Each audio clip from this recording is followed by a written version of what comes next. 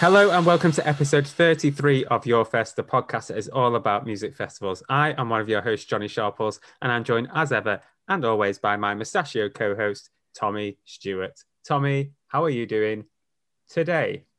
I am very well today, Johnny. What's new with me? Just thinking about coffee, drinking a lot of coffee, eating a lot of croissants, having a nice time. Looking forward to my birthday this week, which is so I can no longer bang on about being 30 anymore, much to your pleasure. And if you'd like to buy Tommy a birthday present, where you should send it to is nail it to a frisbee and fling it over a rainbow. So for anybody that's not listened to the podcast before, do you want to give a brief explainer of what it's all about? Yeah, on Your Fest, every week we invite a different guest to talk about their dream festival lineup. Hypothetical, it can be any artist or act or comedian, whatever you want, dead or alive. And they have to pick a name, a location, and days of the week for said festival. Boom! And our guest this week is the self-proclaimed best journalist in Britain. He's a podcaster and obviously a journalist. He hosts Top Flight Time Machine and his new mental health podcast, The Reset. It's Mr. Samuel Delaney, and he's a good friend of Tommy's. So, Tommy, are you looking forward to speaking to him? Yeah, I'm looking forward to speaking to the mad C word. I won't say C word that early in this podcast, and I will try, but just because Johnny's mom listens, and now that we're pen pals, dear listener, I wouldn't want to offend her too much. But yeah, he's a great man, a role model. He's been through some tough times, like a lot of us have. But in The Reset, which is, he writes every week and he does a podcast all about mental health and recovery from addiction and stuff. So as well as being a funny man and a very good writer, he is doing some good stuff. Yep. So should we get straight to it? Let us go. This is episode 33 of Your Fest with Sam Delaney. Yeehaw!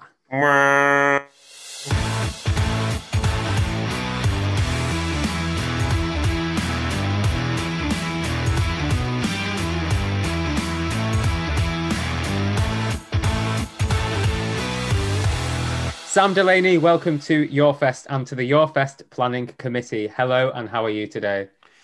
I am good. Hello. Thank you for inviting me here. I am excited.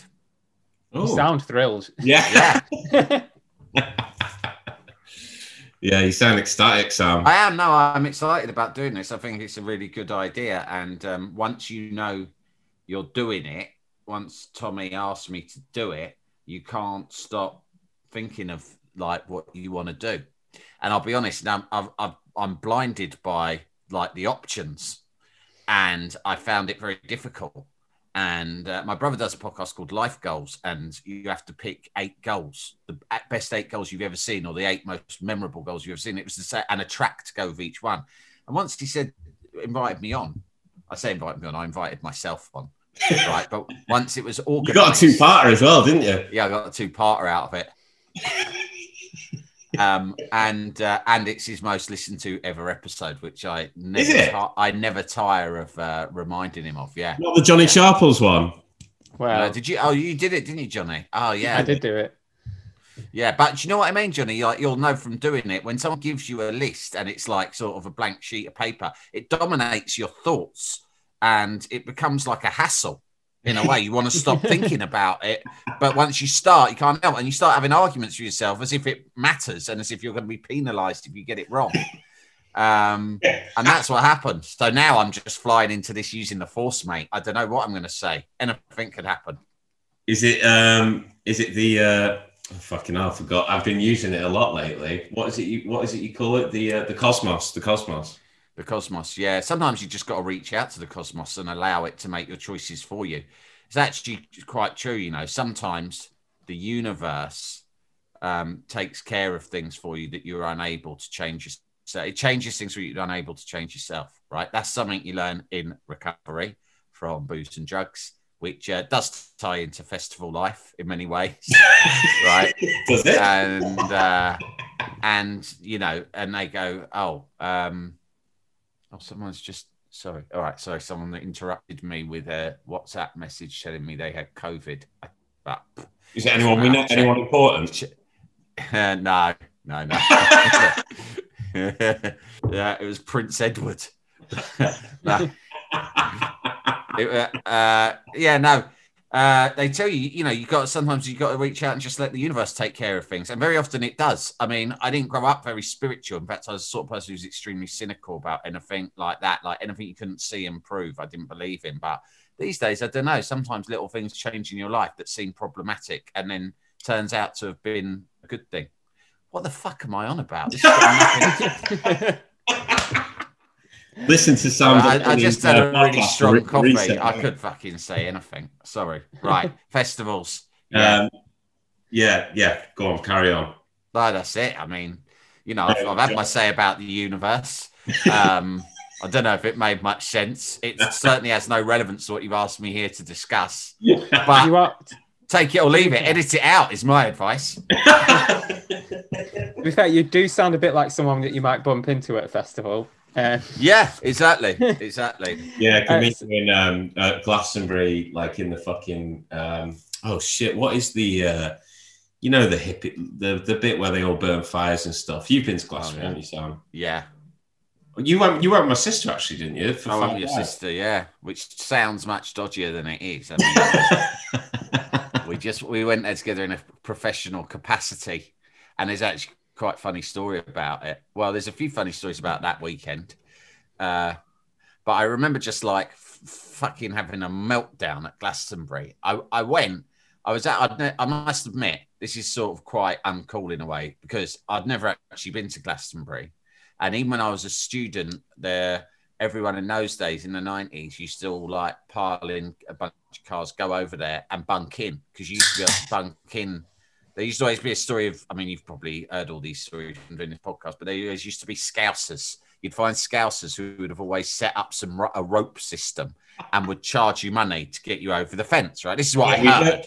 We've heard about we've heard a bit about the fence hopping thing. We didn't know that they were generally specifically scousers. Well, people used to always say, when you get there, find the scousers with the ropes. That's what was just a thing that people said. And in my mind, it just seemed like like a sort of just like there was a family of them or something who specialized in ropes, right? Or whatever, or bunking. So it was that. So yeah, people always did that, and I never did it. I just couldn't be asked. To be honest, I thought I'm not fucking going all the way from Brighton, which is where we're at university, to fucking Somerset to then take a chance on climbing over a fucking fence, right? And then just taking my chances the whole weekend about a tent or anything or any stuff with me or anything like that. So I never went. And the first time I went, this is what's embarrassing, was just professionally. I was working for Guardian. They asked me to go, right, to do a story. And so I thought, yeah, great, because I'll go and get all VIP'd up. But also at the time I was doing bits and bobs for the Radio 5 Live, and your sister, that's how I know your sister, and she was going to do a show. And I said, look, I'm going to be there anyway, The Guardian, so I might as well do some stuff with you on the radio. So that's how it worked out. So I got all my work done quite quickly when I got there, and then I just started getting battered. And I remember on like the second night, I think that year there was Jay-Z and Amy Winehouse were both there, right? 2009. Jay-Z was doing one headline night and Amy Winehouse was doing the other. And we were backstage, and like it was, and all work was done. I think we'd done the radio show that morning. I'd done all the stuff I needed to do for the paper, and it was supposed to just be like, wait, now we can just like, get battered. And the Guardian had like a in the press area. There's all these porter cabins, and each porter cabin like a different publication. And so there was the Enemy, blah blah blah, and the Guardian porter cabin, and I was in it, but I didn't know. I was all freelance, so I didn't know many of the other people, and they you could have a tent there, or the Guardian rented a house which was about 10 minutes off site in a taxi, and it was quite a nice cottage, right? And that was sort of available to anyone who wanted to use it. But most of the other sort of young music-y writers, and I was young myself, by the way, right, who were from the Guardian, they were like, no, man, we're all going to stay, we're not going to sleep, or like, oh, we'll crash down in someone's tent. And I was like, I wasn't really mates with them. I didn't really know them. And I went, I'm back to that fucking house. I don't care. I mean, I'll fucking walk from here to that house because it's got a bed and a telly and a fridge and a kettle, right? And the only other person from The Guardian who decided to use the house was the 75-year-old columnist Alexander Chancellor, now sadly dead.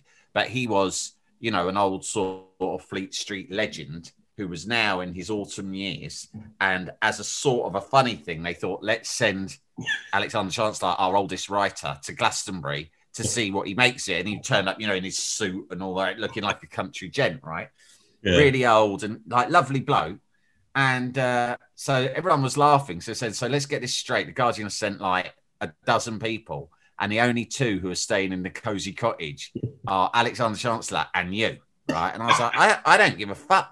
Right, I know what I'm like. I will need to fucking go home and crash out at some point. Just rest lifestyle. Just rest. And but then there was the thing, and I thought, well, what I'll do is I remember on a Saturday night, we'd had quite a big night on Friday. I think it was the Saturday night, and I was like, okay, I'll finish my work. I'll get battered. I'll stay for as late as I need to stay. I'll watch Amy Winehouse, but then I'll somehow get back to this cottage so I can get a few hours kit. But like, I was just finishing up my work in the porter cabin and I'd been sort of semi on it, you know, and you're like semi on it, but you're trying to sort of hold it back a bit so it's not too noticeable. Anyway, I had this, I don't want to like sort of say his name because I don't want to sort of, you know, because I'm going to slag him off a bit. No, but I'll say it's a relative, right? But a cousin who I don't know that well, lot younger than me, right? But you know, like you might have cousins who you know, but you don't really, you're not close to. You go, oh yeah, I know that. Anyway, yeah, he was at Glastonbury, and I knew he was at Glastonbury, so I dropped him a note on Facebook or something saying I'm there. And this bloke, was much younger than me, so I was probably about 30, baby, and he was like 20, and he's also quite posh and obnoxious and like was a musician and sort of thought he was a bit, think Johnny Burrell out of Razorlight, right? It's that kind of a character, right? And anyway, I'm in the fucking port cabin trying to be professional, finishing writing my copy, and suddenly I hear, it's Sam Delaney in here, and I look up and he's fucking stumbled in, no shoes or socks on, which straight away I'm like, alarm bells, right? And he's going, hey man, hey, I thought I'd find you here. Oh, I managed to plank my way backstage. How's it going, man? And I was like, oh, fuck's sake, what's he fucking come here for, right? And then he goes, hey, man, you got anything on you? And like, he started talking about drugs. I'm like, no, I haven't got any drugs or anything like that. I was just trying to get rid of him. He goes, hey, man, have some of this MDMA. And he got out this wrap of MDMA and he opened it, right? And I must admit, age 30, this would have been like 98 or something. I'd had pills and stuff, but I'd never really tried MDMA, right? And I went, what's that? And he goes, it's MDMA, man. And I said, what are you supposed to do with it? And he goes, just like dab a bit, man. And this was in the middle of the Guardian offices and everyone's looking round, right? And I felt really self-conscious and embarrassed. But at the same time, that once the professional side of me, such as it is, I was thinking, oh, this is fucking embarrassing. What's he doing? He's off his face. He's stumbled in here. He's shouting the odds. He's got a load of drugs out on the fucking table, right? But the other side of me was thinking, you little cunt, making out that you're fucking more hardcore than I am. I'll show you, you dickhead, right? And he goes, yeah, just take a dab, man. It'll be great. So I just fucking stuck my hand in and like basically picked it all up and ate it, right? And he just went, whoa, fucking hell. And I, what? He went, man, you just took a lot of MDMA. I mean, me and my mate, fucking whatever, Charlie wouldn't take that much. And I always remember what he said. He said, and we're seasoned rush heads. Right? I went, you're what? And he went, we're seasoned rush heads. And I went, oh, fucking are you? Don't worry about that. Rush. And I was a bit like, don't worry about that, mate. I'd do twice that and still run a fucking mile. I'm fine. Anyway, cut long story short, I was not fine, right? I started really freaking out really badly. And that's what I remember about. Then I met up with your sister as planned, and we'd sort of plan, right, all our work's finished, we're great. And then fucking Amy Winehouse is coming on any minute, right? And I just, suddenly, I remember talking to her, and there was a couple of other people there. And in the middle of it, I got so paranoid and freaked out, I just stood up and I ran off. And she called out after me, "Where are you going?" And I went, "Back to the house." But it was like really early. It was like 8 o'clock or something like that on Saturday night at Glastonbury. And I just fucking ran off site. And I found a cab, like by the backstage, there was some mini cabs hanging around. And I jumped in and just eyes like saucers, sweating. And just take me back to this address. I gave him the address. And I went back and I just sat on this sofa in a cottage on my own watching Amy Winehouse on TV, even though I could have been backstage watching her from there, right? Knowing that the people I was there, because there was a few mates who were there as well as your sister, they were all there having a fucking great time. And I was having a panic attack, sat on this sofa watching it. And after after I finished watching her, right, I remember eating a bag of crisps and having a cup of tea and hoping to Christ that it would bring me down, right?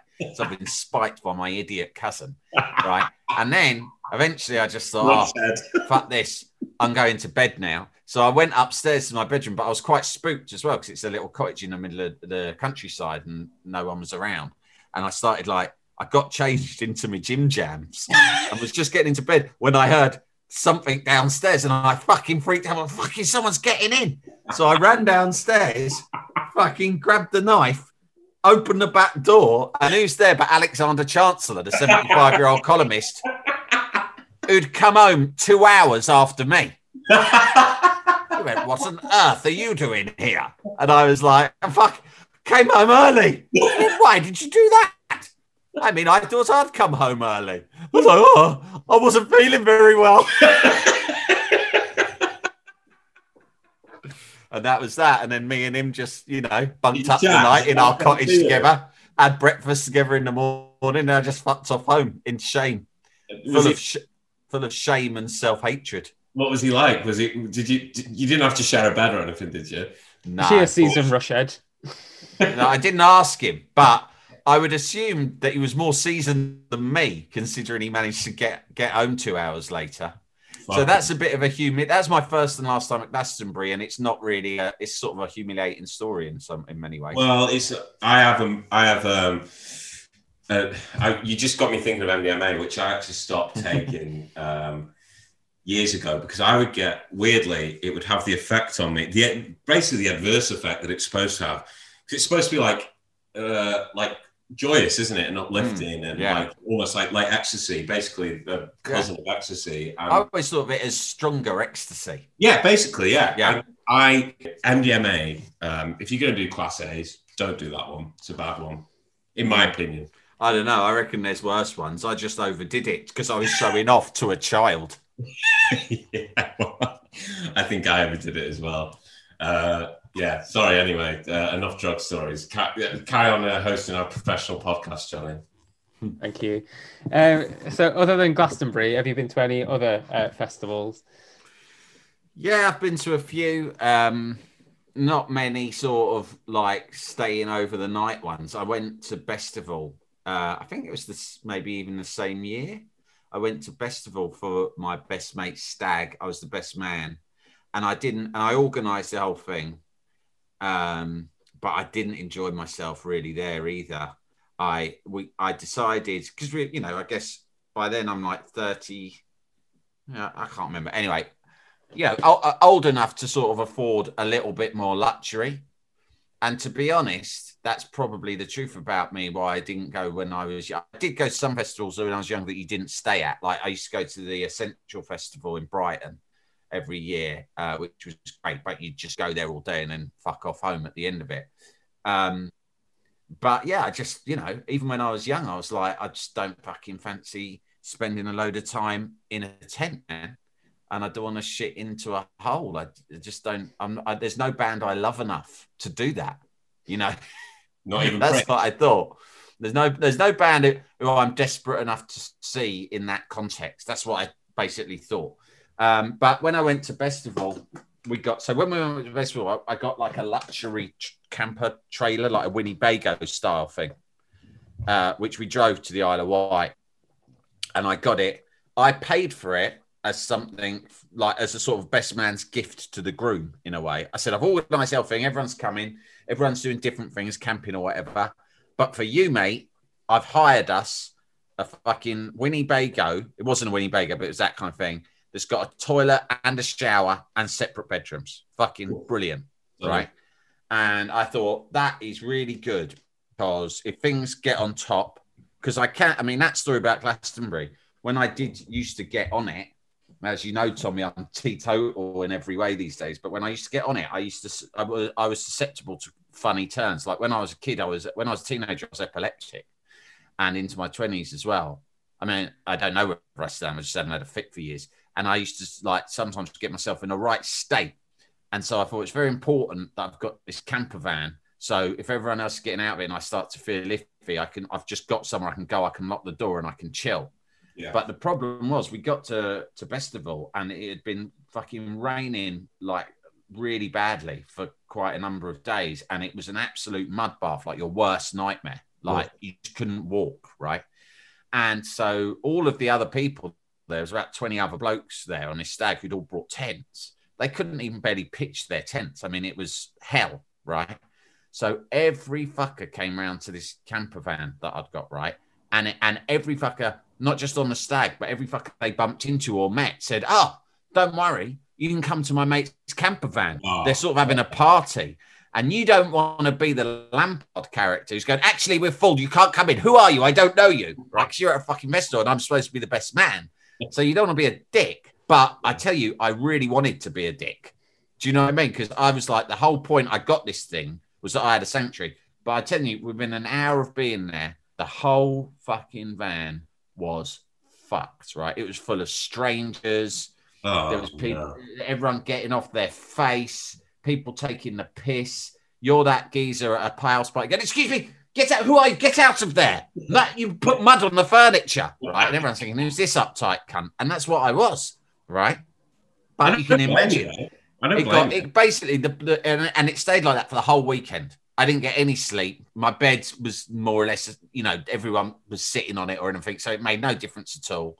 And then obviously it goes without saying we sort of crashed the van on the way back from the Isle of Wight. Obviously. And we had to pay we crashed it. So the outside was fucked. The inside was ruined, right? We paid for the most expensive valet you could get, but it'd been so full of people covered in mud and just spilling drinks and taking drugs and just being terrible, right? Smoking, that the whole interior of this really new plush van was just battered and fucked, and I had to pay loads of money to them. So that's a painful memory. But the festival was pretty good. I saw the specials there. I walk in a bar and immediately I sense danger. You look at me, girl, as if I was some kind of a total stranger. Where did you get that blank expression on your face? And it was a surprise gig. And the specials, who I'd always loved, now, I mean, the specials are they turn up every day. They even had an album out a couple of years ago. But then they had not played together in, it must have been well over 20 years. Yeah. And we knew there was a surprise guest. So we all headed to this particular stage. And Gary Newman was on the stage, right? And I think Ecstasy was involved again. And it was the afternoon, and Gary Newman was on stage doing that's the best thing about festivals is when you stumble upon a band that you would never actively choose to see, but you kind of, I quite like Gary Newman. I mean, I would never go out my way to buy Gary Newman tickets, but Cars, Our Friends Electric, they're good songs, And then you stumble to his stage because we heard at some point a special guest act would be coming on, and the rumor was it was going to be Grace Jones, which would have been very exciting, right? And when we got there, it was Gary Newman was doing his set. So we're here now. Who's that? Oh, it's Gary Newman. So he does Cars and Our Friends Electric. And we're going, and again, it's worth saying, no one likes drug stories. I've already told too many and they're boring. But it is worth saying that, I suppose, when you've taken ecstasy, then everything probably is amplified. So my reviews of the bands I saw in this state might be unreliable, right? Because we just saw half of Gary Newman's set. And I was literally going, this is the best live show I've ever seen. Right. Right. And what then time was it? What time? It was lunchtime or something, right? And I was like, this is fucking brilliant, right? And then we thought, right, then he finished, and they go, right, coming up, very special guest, completely unadvertised. And then the specials came out, and I was already in a very euphoric state, and I'd loved the specials, and they were the sort of band that had kind of said at various times, oh, hell would have to freeze over, we would never reform, and people have been trying to get them to reform for ages. And I don't know for a fact if this was the first time they'd done it together in all those years, but it was certainly the first time I was aware of. And then Terry Hall walked out, and I was like, fucking hell, it's the specials. And they just did like their classic, debut album, pretty much. That was it. And then a couple of other singles like Ghost Town and stuff. It was absolutely amazing. And the surprise was what made it so incredible. I saw them around the same time, I think, but it wasn't a surprise. I think it was at like V-Fest or something. And then I went to see them at, like on their own gig, like not long after. And genuinely, like one of the best bands I've ever seen, in the sense that like they sound exactly, they just sound like the specials. Like it doesn't, because he's basically got a sort of talking singing voice. Yeah. So his voice doesn't suffer, his delivery doesn't change too much with age. Yeah, exactly. Yeah. And I was really, Johnny, what was that channel that Nathan from former Your Fest panelist, the YouTube channel he recommended, which I'll send you, Sam. It's brilliant, actually, but we should shout it out. Yeah, it's called Trash Theory. Basically, it's a brilliant YouTube channel where they just do like 20, 25-minute documentaries on certain songs, or like MIA's Paper Planes and stuff. And this guy is he's scrupulous, like in his research and stuff. Sorry, unscrupulous. And he does one on Gorillaz and Feel Good Inc. And like basically Damon Albarn said the reason he stopped Blur and started Gorillaz was because he just wanted to be in the specials. That was all he was obsessed. And obviously Gorillaz doesn't sound exactly like it. Yeah, there's a very similarity, yeah. And he's like, all my life I wanted to be in the specials, and I still want to be in the specials. Like that's all he wanted, and ended up making a brilliant indie sort of garage punk band in Blur. But that was the reason he started Gorillaz, basically. That's interesting. That I was never a huge Blur fan, but I remember when I first bought Part Life, and I never bought a Blur record before, but at that time it was like everyone was buying this album Part Life, so I thought I'll give it a go, and didn't want to miss it, did you? I remember listening to it with my brother and saying, it reminds me of the Specials. There you go. go. And going, it doesn't sound like the Specials. It hasn't got any reggae in it, which it hasn't. But all the lyrics were very similar to the Specials, because they're all those little sort of vignettes about urban living and stuff like that. Yeah. So it's interesting you should say that. But I'm a sucker for those kind of story of the song things. I love them. I'll hoover them up. Oh mate, this channel is like, Johnny showed it me the other day, and one of the best ones, actually, I don't know if you watched it yet, Johnny. We were talking about it. Is the Teenage Dirtbag one? You know, something like Wheat. Oh, yeah. I've got 2 tickets to Iron Maiden, baby. Come with me Friday, don't say maybe. I'm just a teenage dirtbag, baby, like you.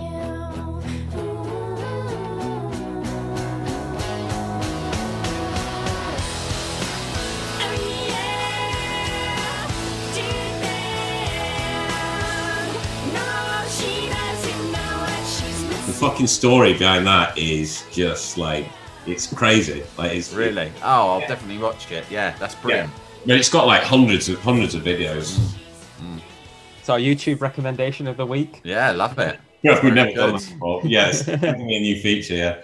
The other act I saw at that weekend festival, maybe even the same day, I don't know, was the Human League. Right, again. When you look at the lineup, I can't remember who were headlining that year, but, the list goes all the way down the poster, and the Human League would have been fairly low down, right? Yeah. And we happened, and I suppose, I would say, if someone asked me, do you like festivals? I'd say, not really. I can't see myself going to them. But when I think of great moments, they're almost always things that I've stumbled upon. Yeah. So I'm in a fucking tent, and the Human League come on, right? And again, Human League are a band that I liked, but until that point, I don't think I would have thought, I'm going to buy tickets to go and see the Human League. Especially now, I might have done in the 80s. I wasn't old enough, but an 80s nostalgia band, don't want to see it. Fucking hell. Again, hadn't planned on seeing them, happened to be in the right time, the right place, was blown away from the first to the last moment of the gig. You were working as a waitress in a cocktail bar.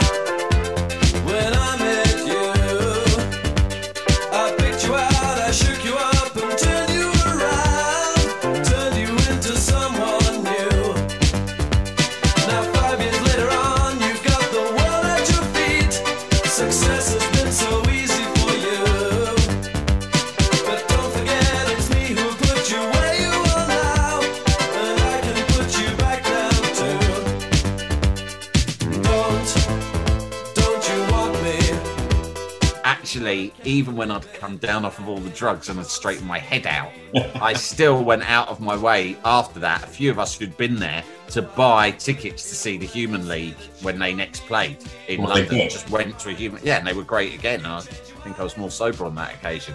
They're really good. So that's the good thing about festivals, I suppose. Don't you want me, baby? Don't you want me? Oh, don't you want me, baby? Don't you want me? Oh. That you always seem to come away having been surprised by something that you weren't there to see.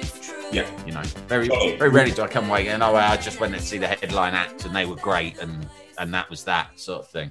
I found, I was going to ask you, John, there's the first Glastonbury I went to 2013, which I've spoken about before on this podcast, but it's went very underprepared, just me, my brother and another mate, and not like meeting, like a bunch of girls there. And it was the hottest Glastonbury I've ever been to. And but I ended up seeing Alt J and Foals, who neither of whom I was a big fan of, but they were both like on consecutively, and the XX. It was like very indie, sort of like that sort of indie at the time, and like just all three of them were like fucking belting. Like the XX I loved anyway, and after that, like for 6 months at least, I got heavily into Alt J and Foals. Maybe not No, it's amazing when you see a band. So I mean, you just never know. But because some bands I've loved, and actually a bad live show has put me off them generally, and I've stopped listening to their records, which is stupid. And there's a couple of bands that I've sort of quite liked, gone out of my way to go and see, and it been so lackluster that I'm just like, can't be bothered, because it sours my thought of them. Which is stupid, because if you like their studio output, you like their studio output. They're just not the same live. They're not as good at playing that way, I suppose. But equally, there are bands that you had no interest in, but you see them do one good gig, and after that, you're just hooked for life, sort of thing. So it is amazing, isn't it? I mean, live music is amazing. But Johnny, I'm not here to tell you that. You know that. Johnny, when you went to your one festival, what was it? Leeds, 2004.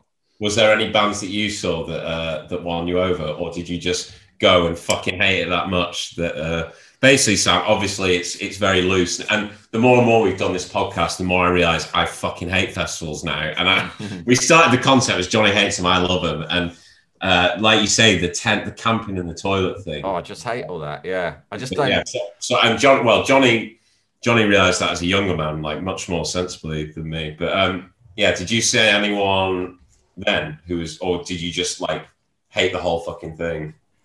Both hated it and saw bands. So I saw the Wild Hearts, who Ginger Wild Heart, who did Vanilla Radio, and they did an amazing cover of the theme from Cheers, which I was obsessed with.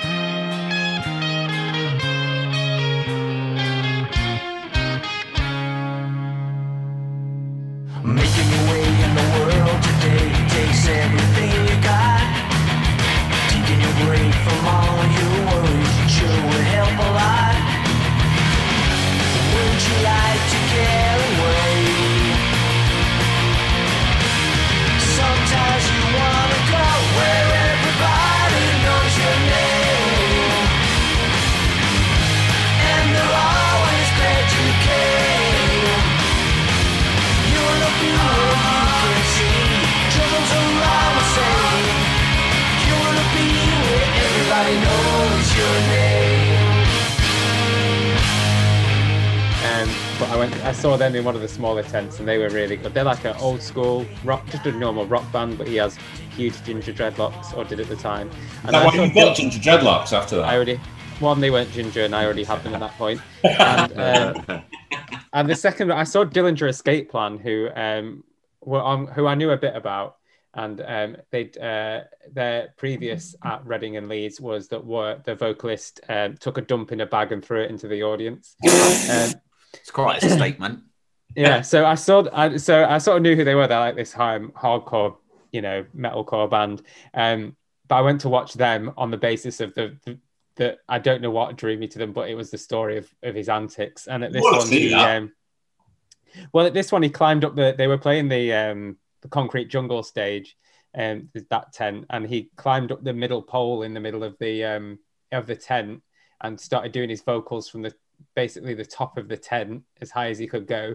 And the sound men were like, if you don't come down, we're going to cut the sound off. If you don't come down, we're going to cut the sound off. And he just refused to come down. So they cut the sound, and the whole crowd was booing like massively. So they put the sound back on, and he eventually came back down and went back on stage. But they're another band where just his theatrics and antics Did he jump added off? to the occasion. Pardon? Did he jump off and like the crowd catch him? That's what I'm imagining. No, he shimmied wouldn't he? down like a coconut tree.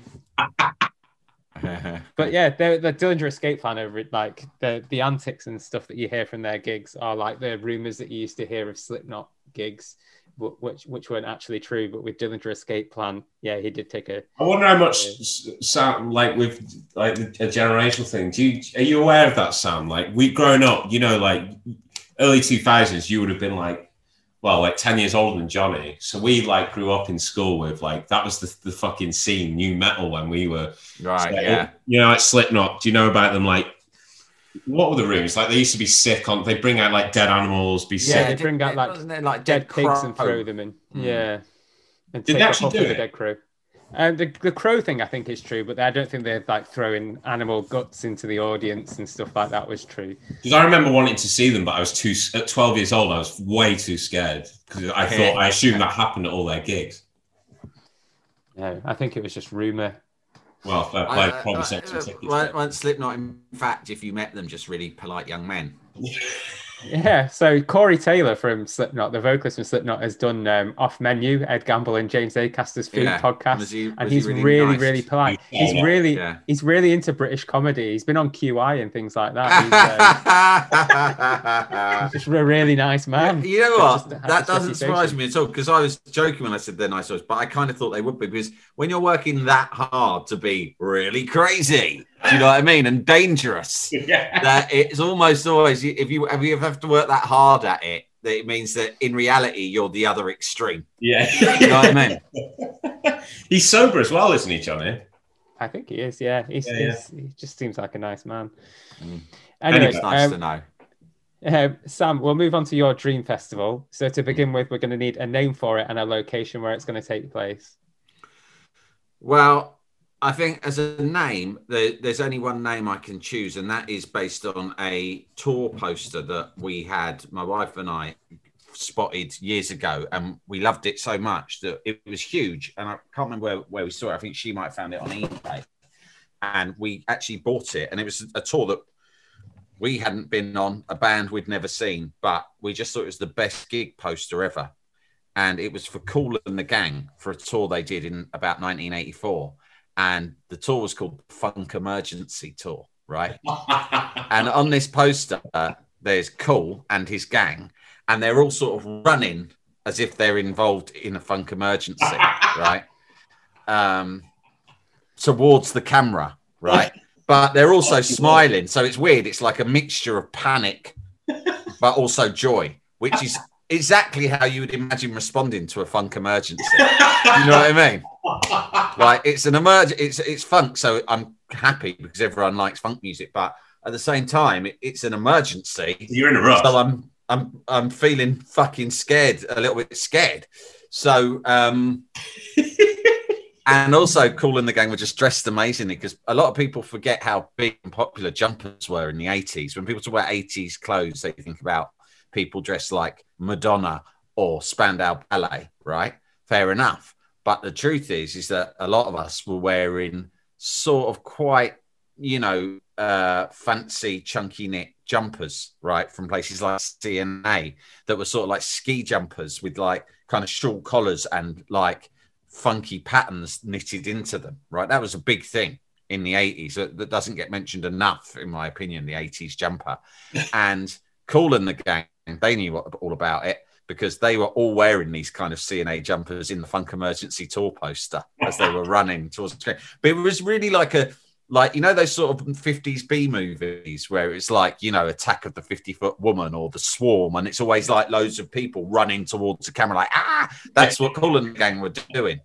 But the best thing about it was called the Funk Emergency Tour. And I love that so much. I thought, I can't better that. So I will call my festival Sam Delaney's Funk Emergency. That's fucking great. Like, top of my head, I mean, we've done like 30, 35, whatever episodes. That's definitely up there as one of the best. It's very like... Well, I've stolen it. To be fair, it's Cool and the Gang. Cool or one of the gang came up with it, or maybe they did it collaboratively. I actually don't know how Cool ran his gang, whether it was a benevolent dictator sort of thing, or whether it was more of a democracy. I don't know. Whether it was Stalinist, huh? Is it spelled with a K, much like Kevin Peace? Of course it is. Cricket, yeah, it is. Mate, come on. He's not fucking playing games. He's not going to play it with a fucking... He's not going to spell it with a C. It's like a kid would. Cool is not fucking about. He is cool with a K. And yeah, so obviously I would, I've nicked it off of them, and I would have them at the festival. They'd have to be. I don't know if they'd headline, but they'd certainly be there, and they'd be getting well paid, because I'd be grateful to them for giving me the idea. Great. Okay. What else do we need, Johnny? Sorry, days of the week, don't we?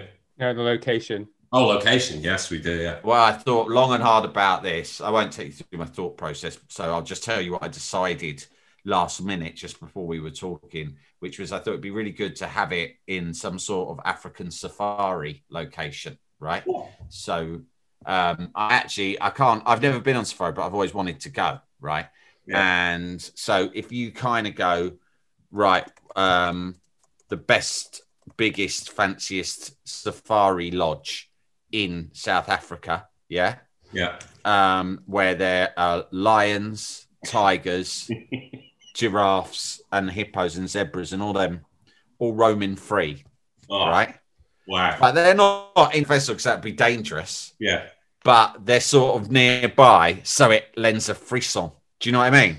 Yeah. Because there's a lot of reasons for it. I sort of think mainly it's like if this is a fantasy scenario where you're going to me, right, you can do whatever you want. You can have it. Well, one thing I've always wanted to do is go on a safari and see all of the animals, right? So I might as well double up. But also, there is something so exciting and glamorous about being surrounded by wild animals whilst you're watching really great bands and listening to fantastic music. But in the background, you can hear like the shrieks and roars of like these magnificent creatures, right? Maybe you even see like giraffes poking their heads over the stage or whatever.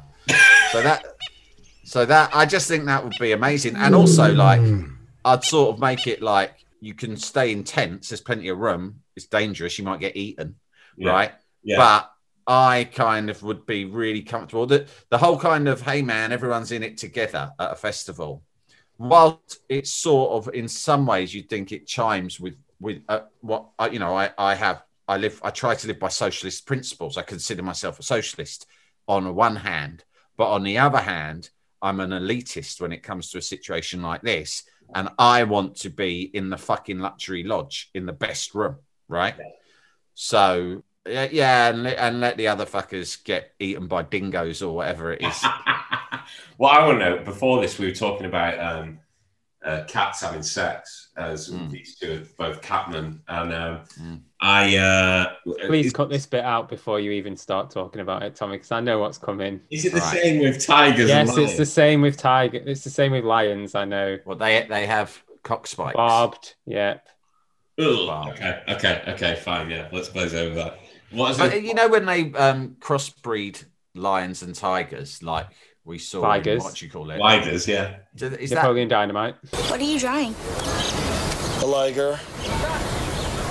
What's a liger? It's pretty much my favorite animal.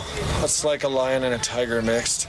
Bred for its skills and magic. Is that, do they just like have it off naturally, or is that something that has to be forced by the Joe Exotics of this world? I think they get forced because the tigers are from India and lions are from Africa. Yeah. So, yeah, because I was saying, I want to go to Africa so you can see tigers and lions.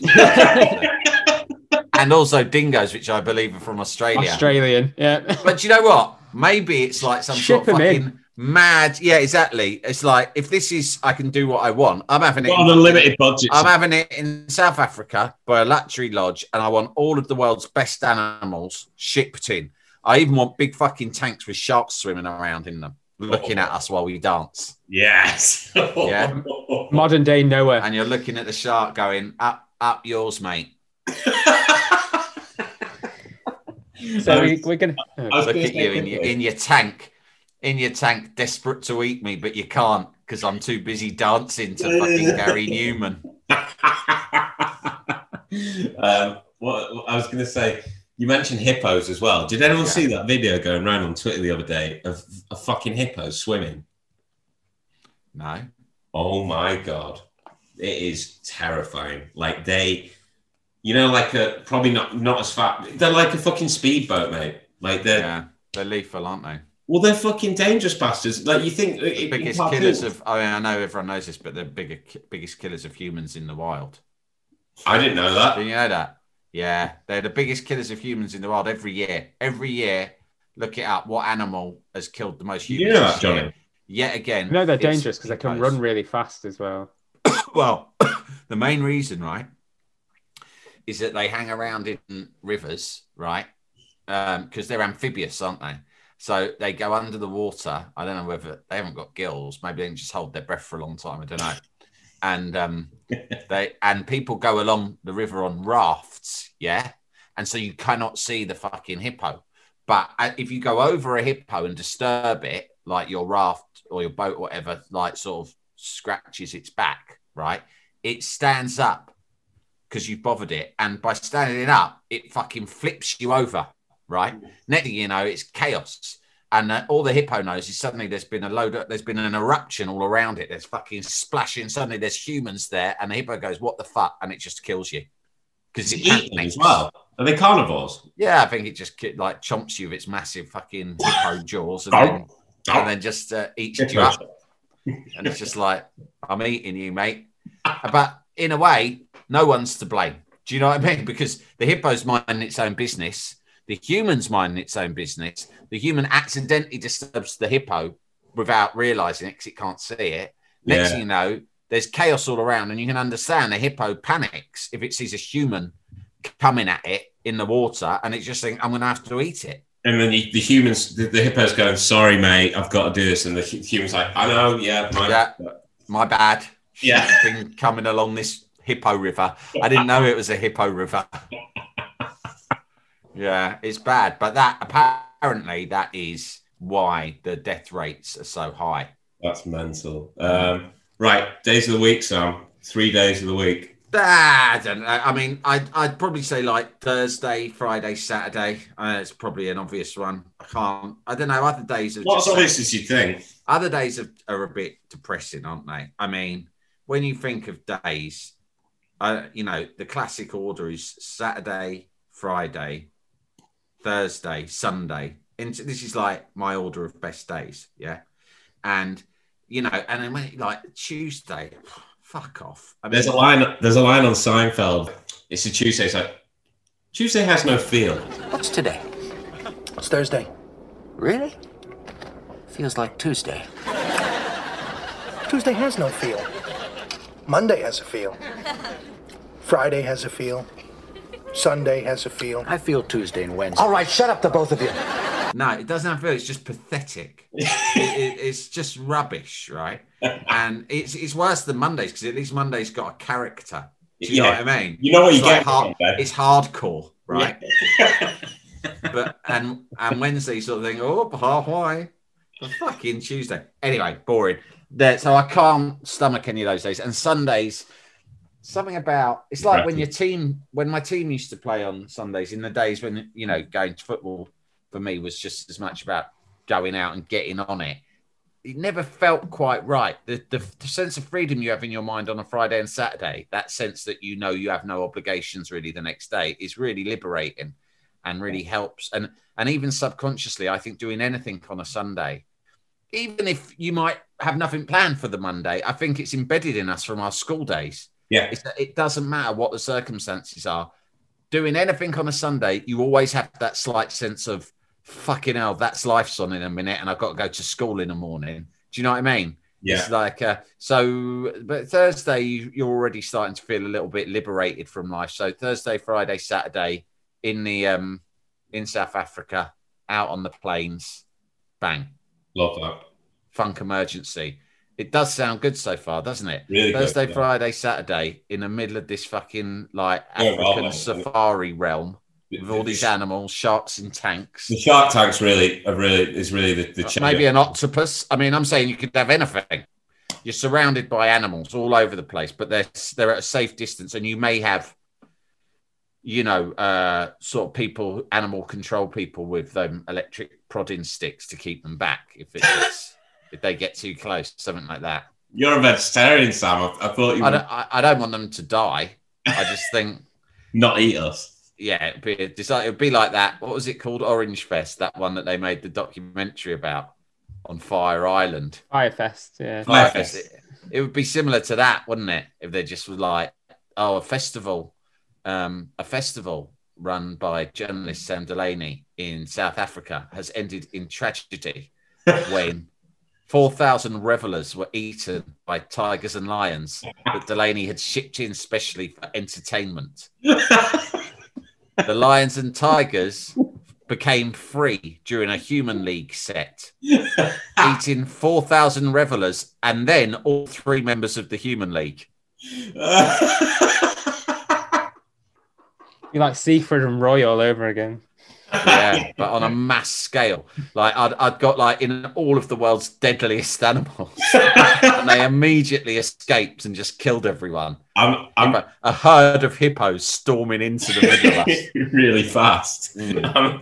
I'm imagining you now as like Dr. Evil, like I asked for freaking sharks with freaking laser beams on their freaking heads. Yeah, exactly. You know, I have one simple request, and that is to have sharks with frickin' laser beams attached to their heads. Now, evidently, my cycloptic colleague informs me that that can't be done. Can you remind me what I pay you people for? Honestly, throw me a bone here. Yeah, no, I don't want killer animals. I just want exotic animals. And maybe, I don't know, maybe we sedate them or we have electric control sticks. I don't know, but measures will have to be taken to stop anyone dying. But if we can keep them back from the revelers, it's going to be a hell of a weekend. Right. So we'll begin with Thursday. What's Thursday at Sam Delaney's Funk Emergency looking like? I think I will start with Chic.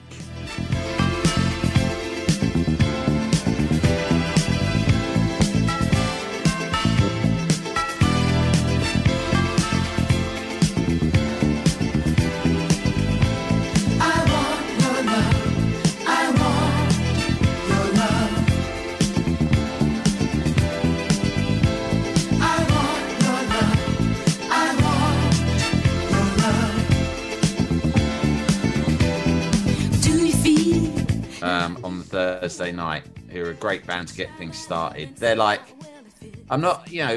some people would curate a gig with an ebb and flow and light and shade, a festival. Like, we'll have this band to lend it a bit of that, and then this band to bring things down a bit and be a bit more contemplative.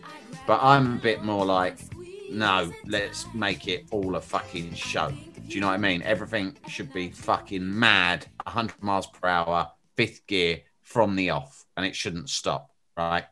So I've seen Chic a couple of times, and they were fucking incredible, right? It blew my socks off.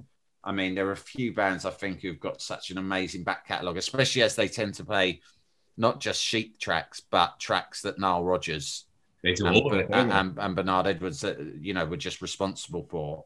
So, whether that's Sister Sledge or whatever, even the ones they did for like, Bowie and Duran Duran and people like that in the 80s. Daft Punk as well. Daft Punk, yeah, exactly. They do all of that stuff.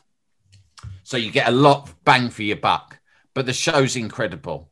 But what I would love to see is the original incarnation, which I never saw. So it was Tony Thompson on drums and Bernard Edwards on bass guitar. Because now basically what you get is you get Nile Rodgers, a couple of singers who aren't the original singers, but the ones I've seen have been incredible. But to see the original lineup, which I'm guessing your rules allow, as they were in the 70s, would be incredible. And I can't really think of an act that would start a party better than Chic. And they looked so cool in that era as well. I mean, Bernard, what's his name? Nile Rodgers now always loves the old Samuel L. Jackson Kappa backwards hat, doesn't he? Yeah. But back then, if you look at their album covers, how smooth they looked.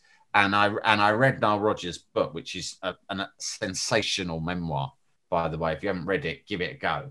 An amazing life. But he said that, you know, they were doing this disco band. They hadn't taken off yet. They didn't know what they wanted their image to be. And they were in London doing something. And they went to see Roxy Music, right? And they saw Roxy Music in London. Wow. And obviously Roxy Music were all wearing beautiful suits that look like tailored suits, right? But doing this kind of soulful pop music. And it's really interesting because you would think it would be the other way around, that the white British band would be influenced by the black American band. But in fact, in this case, they said they kind of had the music, but they didn't have any idea of what the band should be, because Nile Rodgers and Bernard were like, they were more like just music nerds. They weren't performers. So they didn't know what they were going to do. And he said, and then I saw Roxy Music and I knew straight away, we're going to wear beautiful suits. We're going to look really stylish. We're even going to fucking call ourselves chic, which is the word that he used to describe Brian Ferry, right? Yeah. And then they hired the backing singers and everything followed from there, right? And you see their album covers in the 70s where they're wearing these beautiful suits in like pastel colors with these amazing women. And I would love to see that era of chic. So they almost like consciously manufactured themselves, like in a way. Yeah, a lot of bands do that. And it's really interesting when you hear stories like that. I remember hearing Radiohead, one of them being like Johnny, I think it is, being interviewed once years ago by Adam Buxton. And them saying, we knew we could make good songs, but none of us were natural performers. And we had no idea what we wanted our image to be. We really didn't want to be like another indie band and dress like that and look like that and come across like that. But we didn't want to be like a stadium rock band either. We just couldn't quite work out what we were. And we knew it was a big stumbling block that we didn't have an image. And then we saw, then Massive Attack came out in like 91 and we went to see them and we just thought they were really cool. And the way they dressed was really cool. So we had no other ideas. So we just decided collectively that we would start dressing and acting like Massive Attack, right? Which is a weird thing, isn't it? I mean, they're both great bands and they both sort of came through in the same era. But again, it's like fascinating when you hear stories like that. It's very similar to the Chic and Roxy Music thing. Wow. Although it's slightly less surprising. But they just thought, well, we'll just do what they do. They kind of dress in dark coloured clothes all the time, you know? And then around that time, I'm guessing that'll be like Pablo Honey and then the Bends and Tom York got he's like bleached blonde hair, hasn't he? Stuff. Yeah, and you can see the parallels sort of thing because neither of them really fitted into a kind of a scene, which was one of the good things about both of them. You know, they were both very big in the so-called Britpop era, and yet neither of them were ever regarded as part of that scene, really. You know, because they just adopted a slightly different, slightly surprising, unusual image. Yeah. But interesting that Radiohead just nicked it off Massive Attack by their own admission, and Chic nicked it off Roxy Music. That's mine. I had no idea that. That's crazy. Yeah. Is there so Chic will kick things off on Thursday night. Would you have anybody else on with Chic on the Thursday? Oh man, I've got so many bands written down here. I tell you who I'd have: Wham, right? Oh yeah. I really regret what, first time having Wham. I've never seen Wham, and I never seen George Michael. I would have been slightly too young to have gone to a Wham gig. I mean, they're like, I think they sort of split up in '86 when I was 11. So I never saw Wham, but I never see George Michael, which I was really gutted about because I just love George Michael so much. And so if we could have, and also just fucking Wham up on stage. Have you seen them? I mean, they're in most of their videos. You see, like there's videos where they're on stage performing, and you will never see a more effervescent band than them. Pepsi and Shirley, right? Ridgely, Michael, all the lads, and they just go fucking mental, right? They're brilliant performers. They're full of fucking energy. That's the sort of thing I want to see a show. I think George Michael is one of the greatest all-time pop songwriters, and And I Just also human beings, one of the best human beings. Yeah, I fucking love him. In fact, when I was editor of Heat, I made one of my ambitions when I got there. I actually called his publicist and said, while I'm here, what I want to do is try and use the magazine and any other platform I have to lobby for George Michael to be knighted, right? Yeah. And she was like, to be honest, I stupidly thought, this is wonderful. I shall arrange a lunch with George immediately. He'll be so touched. And she was obviously just a bit like, yeah, and you're hard. She was like not impressed by my plan at all. Which, why should she have been? I'm just some fucking twerp. But I think I was power crazed and thought, yeah, everyone's going to get behind Sam's campaign to get George Michael knighted. Because I couldn't believe that people like, Rod Stewart and Mick Jagger and all of these lot were getting fucking knighted and George Michael wasn't. I thought maybe it's homophobic. I don't know. Or more likely that it was to do not just with the fact that he was out and homosexual, because obviously Elton John is too, but obviously all the kind of crashing his car into snappy snaps, smoking weed, getting his cock out in a toilet, all of that stuff, right? Yeah. You sort of think, oh, the British establishment are like, oh no, we can't have him knighted. But George Michael was just living out loud. He was just living his best life all the fucking time. And they should have given him a double knighthood. One for writing fucking freedom, right?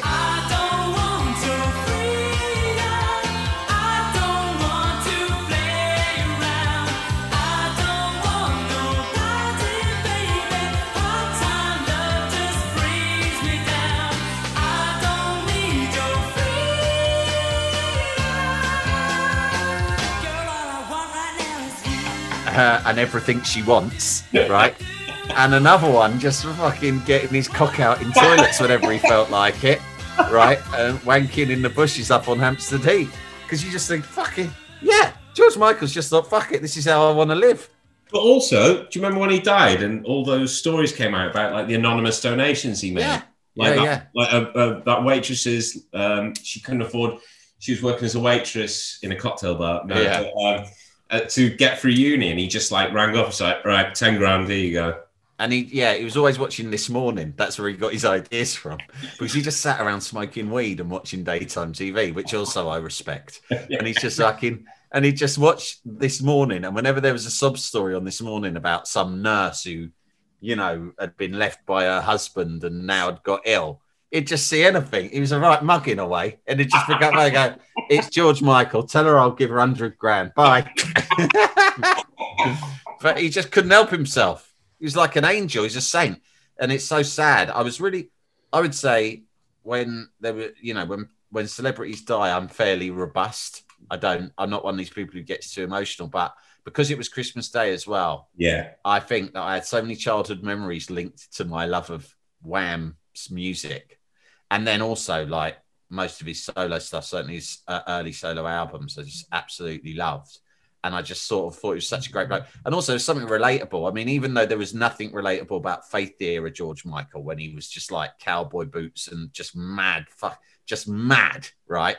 Which I loved as well, because he was properly being a pop star, which is what I expect all pop stars to be, which completely influences my list of acts at this festival. I want all pop stars to be fully pop star.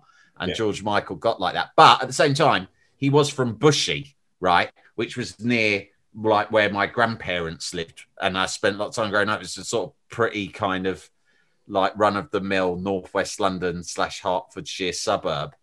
And that whole kind of thing of him being an 80s soul boy, the likes of which I did see driving around in Capris in West London when I was a kid. And he looked like that when he first turned up on Top of the Pops. I just thought, fucking hell, this bloke is amazing. So, yeah, Chic followed by Wham. Come on. Yeah, that's great. With a load of sharks and tigers everywhere. It's going to be amazing. I just so I can edit this bit in, I want to just big up his cover of Somebody to Love after Freddie died, the concert. Yeah, amazing.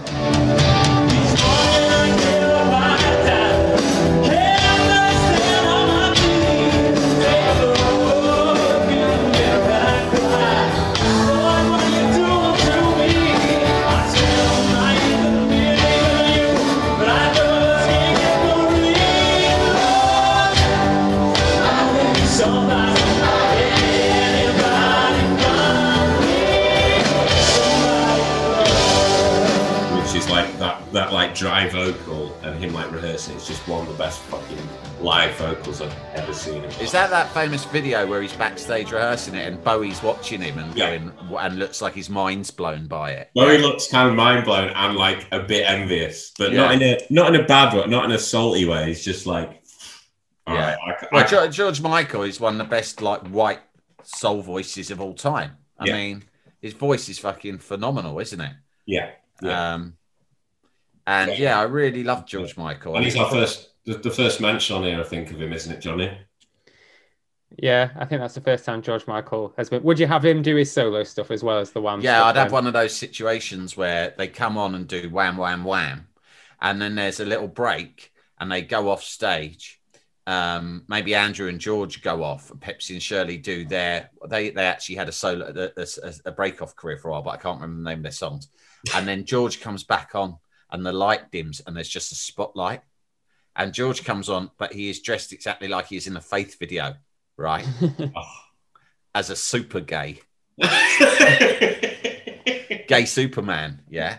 Right, in a tasseled coat and the fucking cowboy boots and this perfect stubble and all, and a dangly one earring. It's fucking amazing. And the jukebox, and he comes on with his guitar and he does like loads of his best solos. So he does like Father Figure from Faith, and then he does, Freedom 90, and just go through a load of them.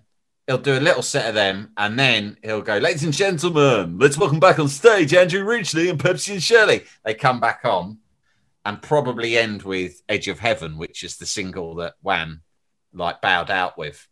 And there you go, bang.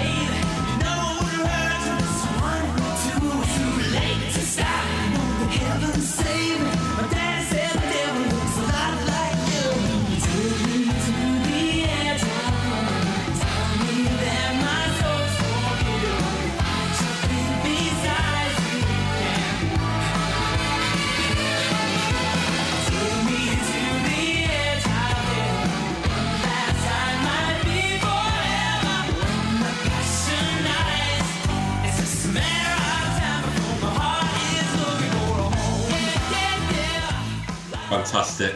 Beautiful. Go on, Johnny. Should we? What's Friday got in store for us then? Well, let me ask you something. When you're doing a 3-day festival, there's 3 headliners, but is the Friday headliner the most prestigious one, or is it the middle headliner or the last headliner? Whatever you want, mate. Whatever you want. All right. Well, I'm going to say night 2 headliner Public Enemy. Bass, how low can you go? Death row. What a brother, no. Once again, back is the incredible rhyme animal, the uncannibal thief. Public Enemy #1. 5-0 said freeze, and I got numb. Can I tell them that I really never had a gun? But it's the wax that the Terminator X-Bun. Now they got me in the cell, cause my records they sell. Cause a brother like me said, well, Farrakhan's a prophet, and I think you wanna listen to what he can say to you. What you ought to do is follow for now. Power the people say, make a miracle. Keep up the lyrical. Black is back, all in, we're gonna win. Check it out. Come on. Here we go again. Again, this is a band that I've seen a couple of times, and this is a band that puts on a fucking show. Yeah. You know what I mean? They're not fucking around. They're not just going to come out and just do the songs, This is an event, a huge event, right? Both gigs, both times I saw them in very different venues. My mind was absolutely blown. The stage act. I tell you what else I like, right? And this sounds like I'm being silly, but it's true. I like an act where there's a lot of people on the stage. Yeah. Chic as well, then. Yeah, I just like it when there's loads of people, because maybe I feel like I'm getting value for money. I don't know, right? But I want to see a big fucking band out there and loads of stuff happening on the stage because I find that exciting. Like it's just madness, it's chaos on a stage, right? And that's what Public Enemy are like because there's quite a few of them. And then they've got the, what do you call them, the S1Ws, their security sort of brief or whatever you call it, right? Who just sort of are there really quite scary doing the Running Man, yeah? And they're fucking noisy and there's an aggression and an urgency about it. I think it really fits in with the funk emergency theme because it always sounds like there's an emergency going on when Public Enemy are there, right? A lot of siren noises in their songs. Yeah. Just like madness. And again, that's what I want. I like madness. I like busyness. I like chaos. Public Enemy are, one of the greatest live acts I've ever seen. And as a matter of fact, I saw them once at the O2, not the main arena, but the little sub thing, which I can't remember what it's called. Fairly big venue. And it was incredible. It was one of the best gigs I'd ever seen. And a few years later, I was a fan of them on Facebook. And the Facebook fan group suddenly threw up one of those sort of, I've never been lucky enough to get one of those kind of just organically spot one of those pop-up gig things before where it's just like flash sale. And there was a flash sale. It said they're playing one gig in London. It's 200 quid, right? And I thought, fuck me, that's a lot. But they are fucking amazing. And it says it'll be very small. There's only 100 tickets being sold or something like that, right? So I think, where the fuck's this? Not joking, right? It was in London W4, which is Chiswick, right? Right near where I grew up, where my mum's house is. And I looked at on the map because I didn't recognize the name of the road or the building. So I had to zoom in on it on Google Maps, right? And I'm not joking, right? It turns out there's a tiny recording studio inside the bus garage near my mum's house where I used to get the bus every day to school, right? And I had no idea, but this bus garage in a sort of just off a dreary high street in a pretty run-of-the-mill suburb, right? And I thought, I can't fucking believe this. Public Enemy are playing at the end of my mum's road in the bus garage. I thought I was fucking dreaming. So I bought the tickets straight away. I bought one for me, one for my missus, and one for my brother-in-law, right? Who's a massive fan of theirs and a good mate of mine. And and we watched it. It was 100 people in the room. One of whom was Liam Gallagher, who was just standing up front going, "Go on, my son," all the way through. Living out loud. Yeah, just really weird sort of juxtaposition of characters in the room. And I went outside for something. When I went to come back in, fucking Flavor Flav was at the door and they were waiting to announce him because Chuck D had gone on first and was doing a thing and then was going to do a big reveal and Flavor Flav was going to come on. Flavor Flav was standing outside. They wouldn't let me in the same door that he was at. So he was having a fag and I stood just chatting to him. Chatting to Flavor Flav in a bus garage near my mum's house. And I keep thinking this was in 1989 or whatever, I'd have been getting off a bus with Public Enemy on my headphones. Life's gone full circle. Weird moments. What were you saying, Johnny? Sorry. I was going to say, did they not try and get Liam Gallagher on stage with them for anything? They did mention that would be him, quite interesting. I wonder if they're going to even recognise who he is. Do you know what I mean? I think when people talk about who's cool, right? And you think, what is cool? And I was talking to my wife about this recently and said, who is actually cool ever? Because anyone who thinks they're cool or behaves cool, by definition, isn't cool because they're trying.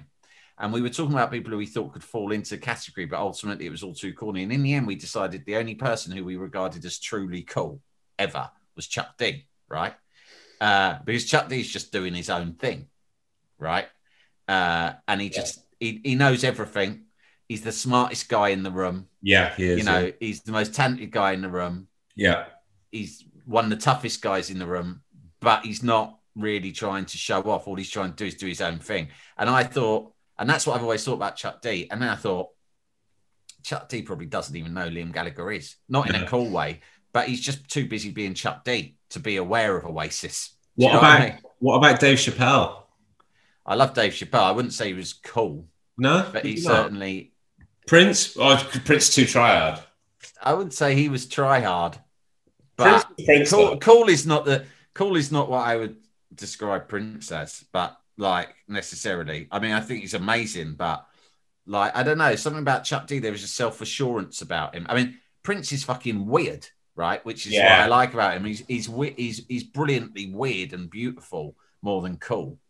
we've got Felix White, who's on Tailenders, and obviously he was in the Maccabees. He had a fucking great story when he came on about. So he said when the bands go to Australia, and he's like, it's once every 3 or 4 years, you know, when you're doing your album cycle or whatever, and you do all the festivals in Australia, and you tend to travel together on the same planes. And he said this one time.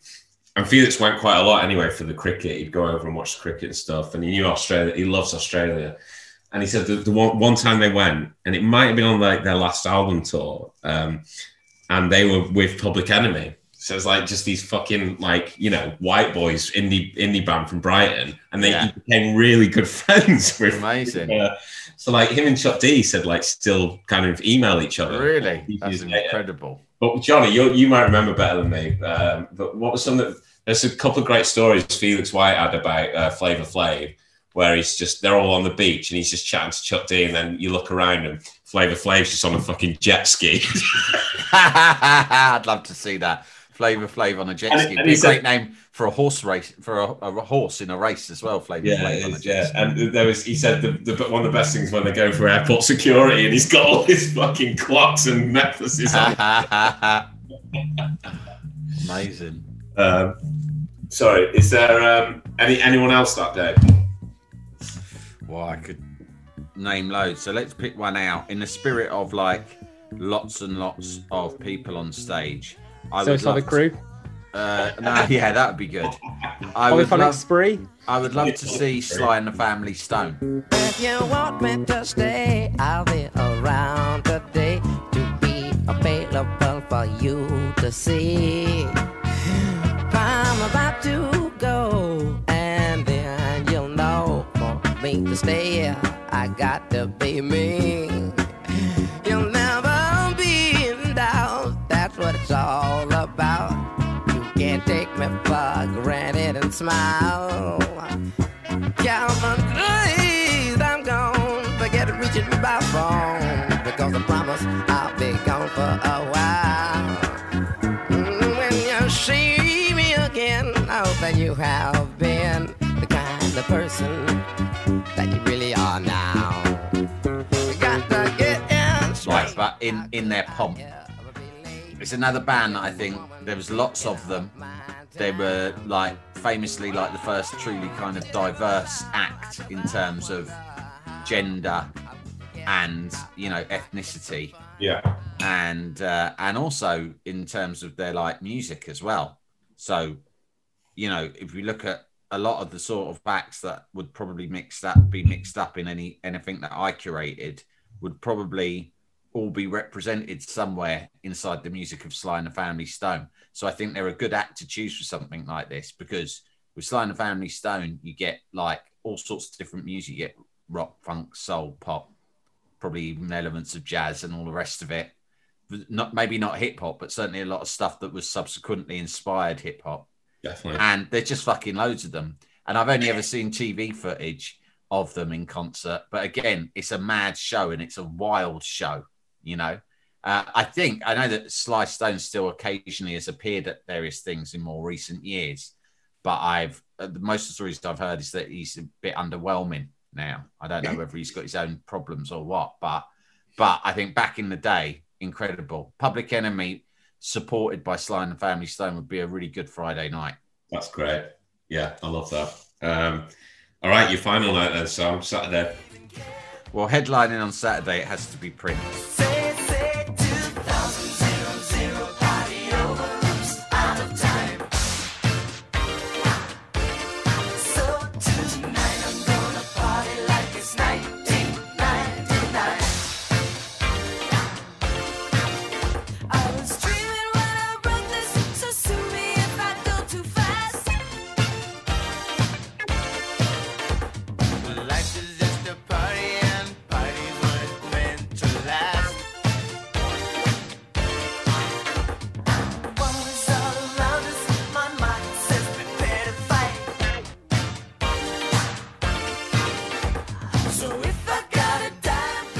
My all-time favorite artist. I knew it was coming. I was getting a bit worried then, to be honest, that it wasn't. No, of course it's going to be Prince. In fact, my second choice of venue before I settled on the safari setting was the club from Purple Rain in Minneapolis, because I thought those kind of I quite like those festivals that are just in one venue. Like last year, just before lockdown, literally a week before lockdown, I went to Six Music Festival at the Roundhouse in London, and I thought, yeah, this is more my speed because you're just in one indoor venue. Yeah, I like that. Very nice. See a few gigs in between acts. You go and have something to eat and a drink, and then you go back. And I thought, yeah, we could do that in the club in Minneapolis.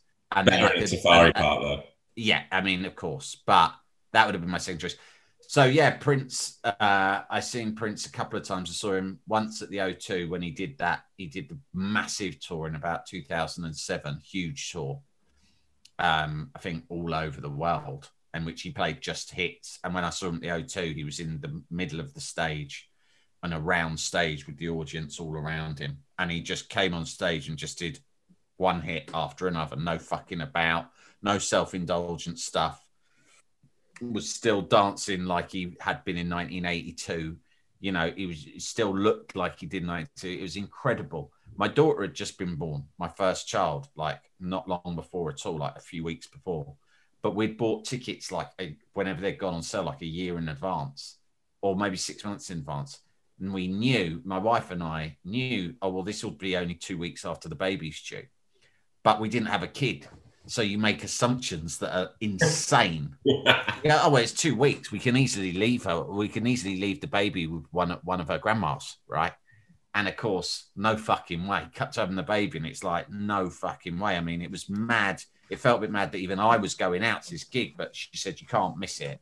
And my wife, who's a bigger Prince fan than me, even, I'd always liked Prince, but it was sort of probably getting together with my wife, who's like a bona fide super fan, that probably made him, you know. She's like one of the biggest Prince fans you could find, isn't she? Yeah. She's like an encyclopedia of Prince. She loved him since she was very, very young. She went to a lot of concerts even when she was young. Somehow or another, she got into concerts when she was like, 12, 13, and she'd seen him a lot of times. And so it would have been really special to have gone together, but she couldn't go. So I went. I actually took one of her mates, right? With her blessing, and then her brother and another mate. And when I came back from this night seeing her, I said to my wife, she went, how was it? And I made a big mistake. I came in and she's very hormonal, tired, postnatal condition, not feeling at her best at all, hadn't slept probably for 2 weeks, had the baby in her arms, was lying on the bed looking exhausted. And I come in, bit pissed, massive grin on my face. She goes, how was it? And I said to her, the worst possible thing. I said, it's the greatest gig I've ever been to. I said, in fact, I think that's the best night of my life. And she burst out crying. Oh, fuck. Yeah, what a dickhead. I know, I was just euphoric and I didn't think, and it was stupid. But a few years later, he was doing a European tour and we couldn't get tickets in London. And I think I had a few quid at the time. It was when I was working at Heat. And so I said, fuck it. We'll go to Milan and see him there because I've got family in Milan. And so I bought a load of tickets and we flew to Milan on the night of the gig on like a Wednesday night. Saw him in Milan. He was amazing, like blew the fucking roof off, right? And then the next morning we got a plane at like 7 a.m. and got back to our like desks by 10 a.m. the next morning. So it felt quite sort of exciting and glamorous thing to do, but it was fucking worth it as well because the gig was unreal. But it was just exciting. Fly to Milan, took my cousins and my auntie, who was probably like in her late 60s or something, who loved it. Took all the Italians and then fucked off the next day.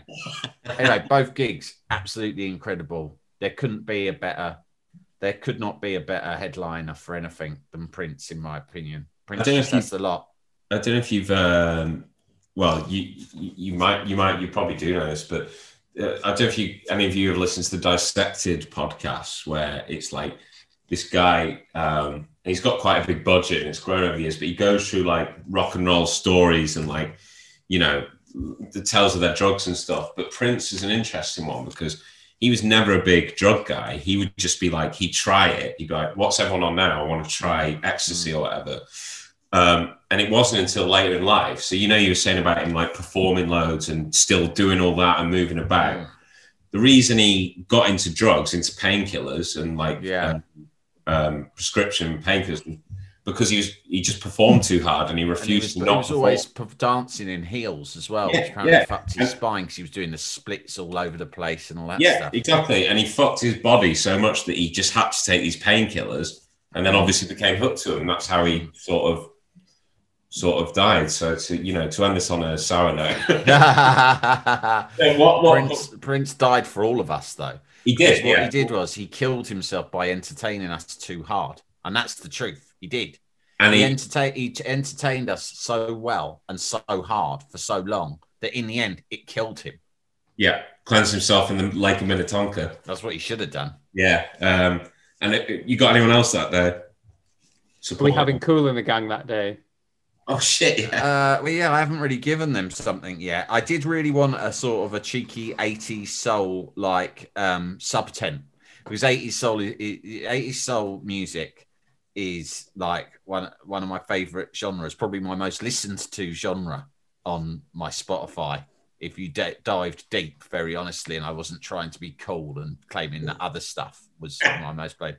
You're talking like the likes of the Whispers, Luther Vandross. Oh yeah. Probably Chuck Kool and the Gang in there too. Odyssey, D Train, the Brothers Johnson, Yarborough and Peoples.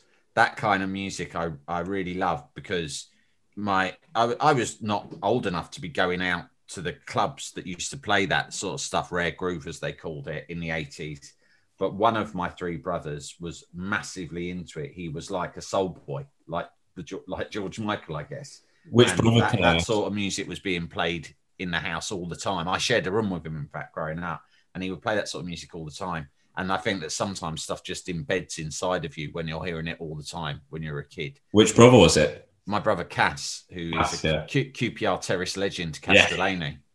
And if you've ever listened to Sam's brilliant podcast, Top Flight Time Machine, you'll probably be aware of Cass. Yeah, he's a QPR Terrace legend, and him and all his mates were all QPR Terrace legends, and they were all also soul boys. And in fact, they had a gang which called itself the Chiswick Soul Patrol. And they'd all hang around, and it was all like the full fucking Ticini tracksuit, Adidas Gazelle, or actually it wasn't Adidas Gazelle, it was Diodora Golds, and fucking Deerstalker hats, the lot.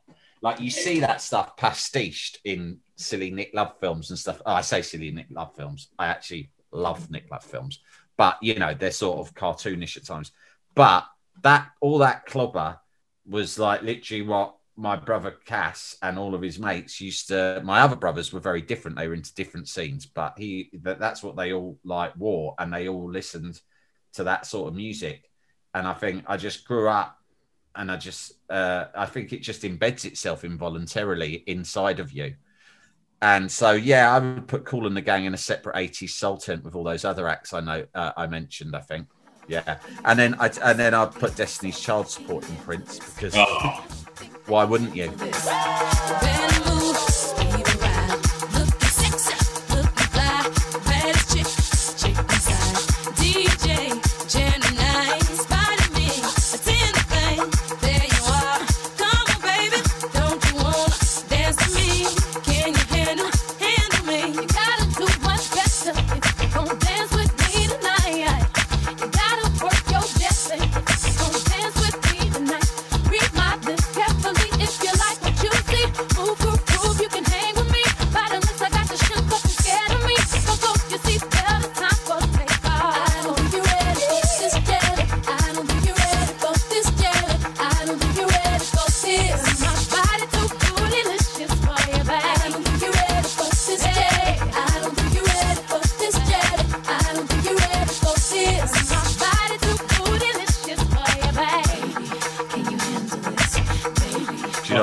Right, yeah. Why wouldn't you have Beyonce on before Prince, and then she'd presumably stay? They performed together. You've probably seen it because it's quite a famous clip on YouTube.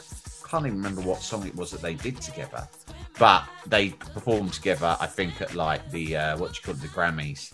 Yeah, and it's an incredible thing to watch on YouTube. I know. I can't remember the song now, but one of my I don't know how this came to my head just then, but. Another favorite Prince fact of mine is the fact that he he got on New Girl, the program, just because on the tour bus he just fucking loved New Girl, so he just rang them up. He's like, "Can I come on New Girl?" Yeah, that's what he did. A bit like George Michael. They watched TV and thought, like we did on Beatmax Babylon, the movie podcast I do. We did a deep dive into Purple Rain recently, and the woman who plays Apollonia, the one who he convinces to jump into the lake to Lake Minnetonka, or tricks her into jumping into a lake. Very cruel, misogynistic film, actually, Purple Rain, in retrospect. But the girl who plays Apollonia, it was because, and she's the lead in the star of the film, I read up about how she was cast, and he was just watching some, TV serial just in his rig, and he just watches and it was called Tales of the Golden Monkey, and it was like an Indiana Jones rip-off TV series that went out every Friday night for half an hour, and he just saw some girl in it who he fancied in a minimal role, and just rang up his agent and said, "Get her, she's going to be the star of the film." And then you might know the story that I think Jimmy Fallon tells about him calling him up and saying, "Meet me now for a game of table tennis," right? He was always up to stuff like that. Yeah. Prince was just Princing all the time, just like George Michael was always George Michaeling. Just all-time mad, weird pop stars. Brilliant. The great thing about that, the Kardashians were supposed to appear on the same episode as Prince was on at this celebrity party, and he found out. He's like, "No, drop them, get me." Yeah. And he's like, I refuse to do it if Kim Kardashian and what's the mum called, Chris, are. He's like, if they're on it, then I'm not coming on it. You have to choose one of us. Yeah, because I am Prince. He never sold himself short, did he? That's the thing about him, because he knew, listen, right, I am Prince. Yeah. And fuck all that being humble. I'm just a normal person. There is nothing normal about me. I am Prince. Yeah. And no, I am not down to earth. No, I am not humble in the least. No, I do not respect other people or other artists. I am Prince. I am the best at everything. Yeah. And fuck you. And you got to respect an artist like that. And, he didn't do USA for Africa. He didn't do We Are the World. And when they asked him, most people made up excuses, like Madonna had to make up an excuse. I mean, he just went, "I don't want to do that. I think the song's shit." And I'm Prince. But it's for charity, Prince. I don't care. I'm Prince. I'm not getting involved in that. I only do excellent songs. Johnny must be so fed up with this, especially to find But to be fair, Johnny does accommodate my Prince chat. But anytime someone mentions him, then I reckon he must be maybe our most selected person now. Johnny, do you think? Yeah, I think so. And but bless Johnny got me a Prince candle for Christmas, and that sounds good. And Johnny's mum drew Prince for me, so I just so you can't complain. No, yeah. But you're not a fan of Prince, Johnny, no? No, other than When Doves Cry, not massively. No, Really? When Doves Cry is one of the greatest songs ever written, ever performed, ever. But apart from that, my music taste is very far removed from Prince. Johnny's a monster. Yeah. Oh, you like metal and stuff like that? Yeah. Well, to be fair, Johnny's got me in some really good bands like The Replacements, who I'd never listened to before this, and now I fucking love The Replacements. Right. But I don't really know this stuff, I don't think. But Prince, if you look at When Doves Cry, the good thing about Prince is, when you talk about punk, Prince has a very anarchic spirit, which I think, is in tune with sort of punk and stuff like that. Like Doves Cry is probably his most famous song. People love it because it's a beautifully written pop song that's hard to resist. Sometimes he wrote songs that were like Beatles songs. They were just perfect, melodies that no one could not love.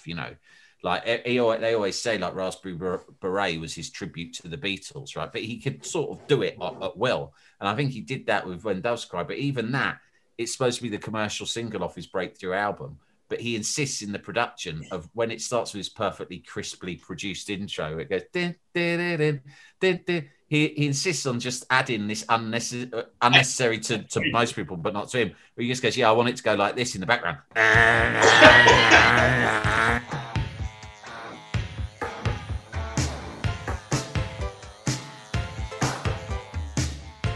like it's a David Lynch film. You watch a David Lynch film, and they just have like a hum in the background because David Lynch is fucking mad and thinks, I need a noise that's going to make people feel slightly on edge and anxious.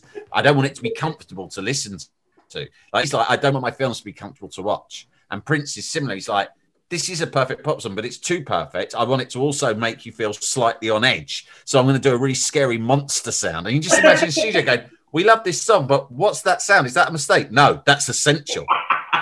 That's the most important part of the song. Why? Well, either you know or you don't, but I'm not here to explain it to you. All you need to know is this single's not getting released unless it has me in the background going, yeah. It's like really, it's horrible. It's really disturbing. And he's going, well, you might think that, but it's actually beautiful. Oh God! Yeah. So that's the thing about Prince is that like, and sometimes you hear me, it's just pop music, isn't it? And he's like, no, it's all fucking mad. Tommy, do you want to run through Sam's festival for us? Yeah, Sam Delaney. Right, Sam Delaney. Your fest is called Funk Emergency, and that is after Kool and the Gang's poster. Called what's it say on the actual poster? It's just called it's their Funk Emergency. Right, their Funk Emergency. Yeah, and it's a South African safari, but we've shipped in. Well, Sam shipped in all the best animals. So you've got you've got shark tanks, you've got lions and tigers. So you got all that sort of chaos going on. But they won't be able to attack us. Maybe they'll be a bit doped up, or we'll have some just a little tiny cattle prod, nothing that's going to seriously hurt anyone. Your festival is on a Thursday, Friday, Saturday. So Thursday we've got Chic's original lineup headlining. Chic's original lineup, then followed by Wham, which will then go into George Michael, which will then end on Wham. Friday we've got Public Enemy headlining, the incredible Public Enemy, who Sam once saw in a shed, Boss Garage by his house, and they'll be supported by Sly and the Family Stone. Saturday, unsurprisingly, we have the irreplaceable, incomparable Prince, and we'll have a side stage where Kool and the Gang can finally bring their Funk Emergency to the festival in South Africa, and it's just a soul tent, 80 soul tent as well. Supporting Prince will be Destiny's Child. Sam Delaney, thank you for coming on your fest. My pleasure. What a laugh. Cheers, lads. Cheers, mate. Thanks for that.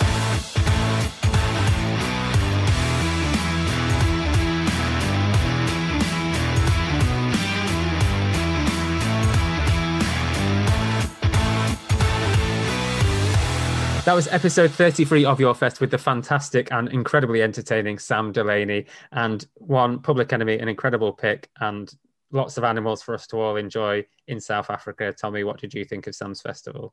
Yeah, it was pretty much, I don't know, he's a hard man to predict, but he came to us beforehand actually saying, I've thought about, and I'm mates with him and I do work with him on the Alan Johnson podcast, listen to that now.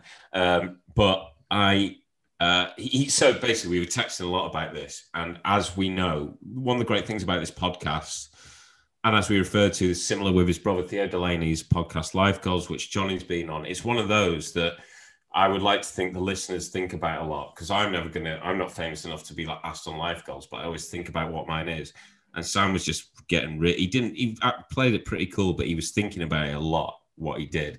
And as we've had in the past, like Ed Gamble and stuff, making databases and grids and stuff, and even people drawing their own posters, which is amazing.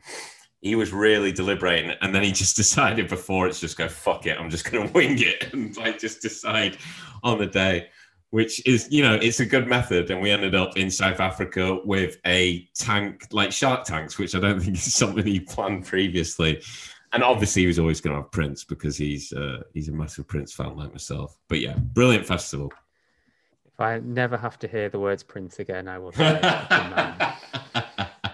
If you enjoyed this episode of the podcast, you can follow Sam on Twitter at DelaneyMan. You can follow Your Fest on Twitter and Instagram at Your Fest Podcast. You can follow me on Twitter, but not on Instagram because it's against lockdown regulations, at Johnny Gabriel. And you can follow Tommy on Twitter and Instagram at Tom Andrew Stew. And we'll be back again next week for episode 34 of Your Fest. We'll see you there, and we love you very much. Goodbye. Love you. Bye-bye.